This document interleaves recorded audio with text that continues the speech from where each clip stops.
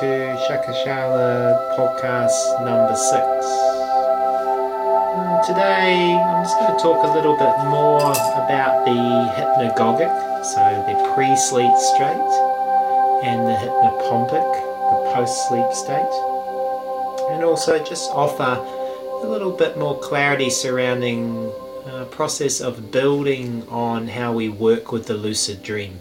So later on we'll start to talk a little bit more about nightmares, working with nightmares lucidly. So in the next podcast I'm going to start to delve into the sort of realm of nightmares, something I think every one of us who's dreamed has always had a nightmare, and it's something that can become a very powerful source in our lucid dreaming of clarity once we start to change the way we engage with it. So I'm going to come into the hypnagogic. So hypnagogic is that pre-sleep state we talked about in the last podcast. A good practice is to sort of set aside 10 minutes, 15 minutes when you go to bed to actually just lie in bed and kind of really start to engage with this state.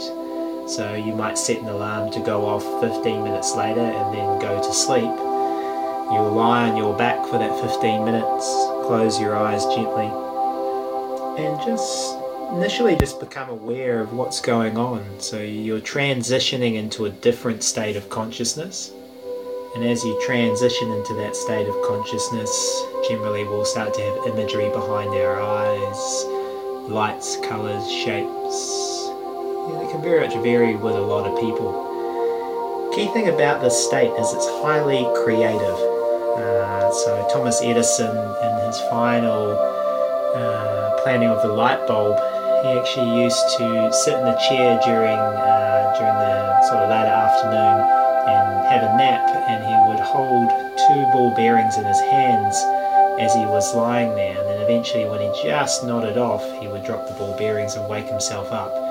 And the imagery that came from that hypnagogic state that he was in became his final drawing and his final idea for the light bulb and how it would work and how it would look. Another sort of idea of how the hypnagogic state can really influence us is through Salvador Dali. So Salvador Dali also was partial to using things like absence on top of his art. But what he would do is he would maybe have absence or even just nap. And he had a slightly different mechanism that would wake him up, but it was a very similar concept that when he fell asleep, something would fall and that would not wake him up, and he would go and draw what he had seen in that state. A lot of psychedelic art is really kind of dealing with the hypnagogic state. So we get a lot of that geometry, we get a lot of that very precise mathematical shapes, or sometimes very vague shapes or very ghostly shapes. Now, it's really up to you how to work with the state. Many people who are artistic or creative, they may find the state could be a massive goldmine for just artistic design, really, just somewhere where you can really just go and shape and play and really just create.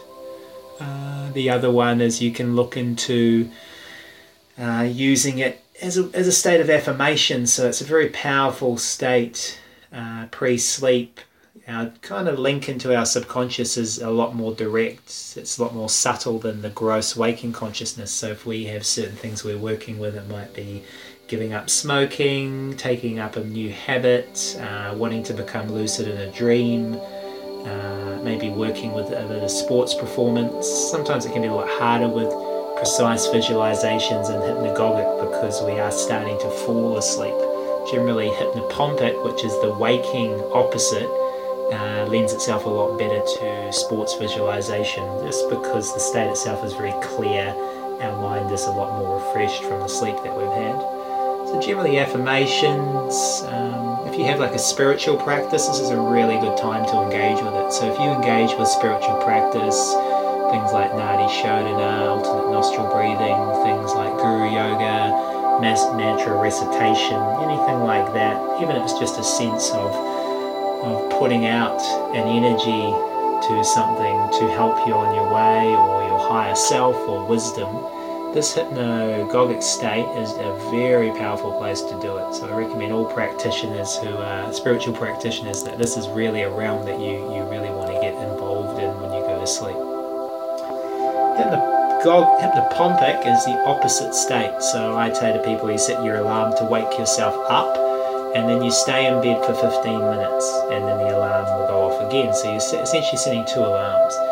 Now this is kind of like the dozing state, but once we start to recognize it, it's actually a lot more precise than that. So what happens is we wake, our dream is ended, and we're sort of in this state of, the body is very, very soft. Sometimes we can't even feel the body. Our mind is very clear. Sometimes it can be no thought or very little thought. The more we start to recognize this state, the more we can start to work with it. So this is really like where wisdom is. If we are looking maybe to the answer to a question, we might lie in this state and answer the question and just sit there and lie there. It may not reveal itself in a totally logical way. It may be more of a feeling or a sensation in our body and our mind. It's also very, very good for working with visualization of sports. Any sort of visualizations might be overcoming social phobias, giving presentations. There's a lot of applications with the hypnopompic state.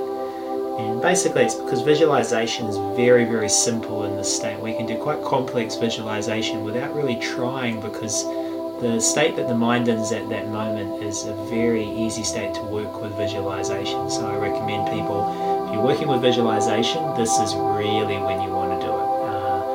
It can also be a very beautiful natural meditation. It's like you meditate yourself into the waking day, and you carry that meditative consciousness into your waking life, which again will permeate a lot of parts of your waking life.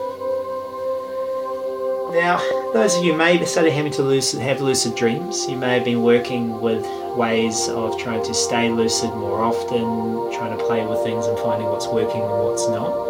What I'm going to talk briefly about is, now that you're lucid, there is kind of like a pretty kind of direct path that you can start to work with to slowly start to unfold the nature of dreams, how dreams occur, where they kind of come from. One of the first practices I say to people to get involved in is really just learning to manipulate the dreamscape. And it's not like a control manipulation, it's more just a sense of seeing your relationship to a dream. So the first thing we might do when we go lucid is we may move objects, and this is going to be a really powerful thing to do, just moving objects around, seeing how mind influences objects. The second thing can be transforming objects, turning objects into other objects, making objects bigger, making objects smaller. Another phase from this is bringing objects into existence, so we might think in a very precise, clear way of an object and bring that into existence. And as a spiritual practitioner, it might be something like a statue or something that represents maybe a lineage that you're associated with, so that practice has a lot of power behind it.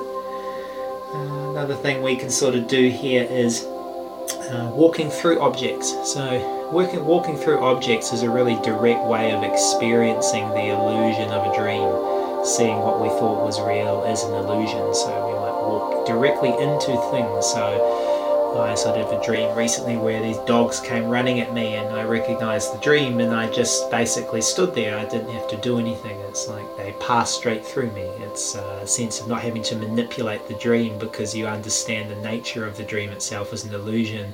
So it's not really necessary to try and fight with it or work with it.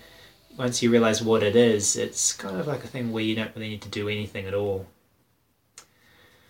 So I'd say sort of once you're getting down into this sort of road, I would just say the first thing to really sort of start to play with, once you've sort of, left out a little bit of fantasies in some ways as well, is start working with the space, working with objects, moving objects, changing objects, bigger, smaller, walking through objects. Even like your own body, putting your hand through your dream body, even a sense of trying to let go of the dream body. This can be a bit more advanced practice, which I'll get into later, but just trying to break down even the concept of the body itself being real in the dream, and that the body is a dream just as much as the objects are a dream.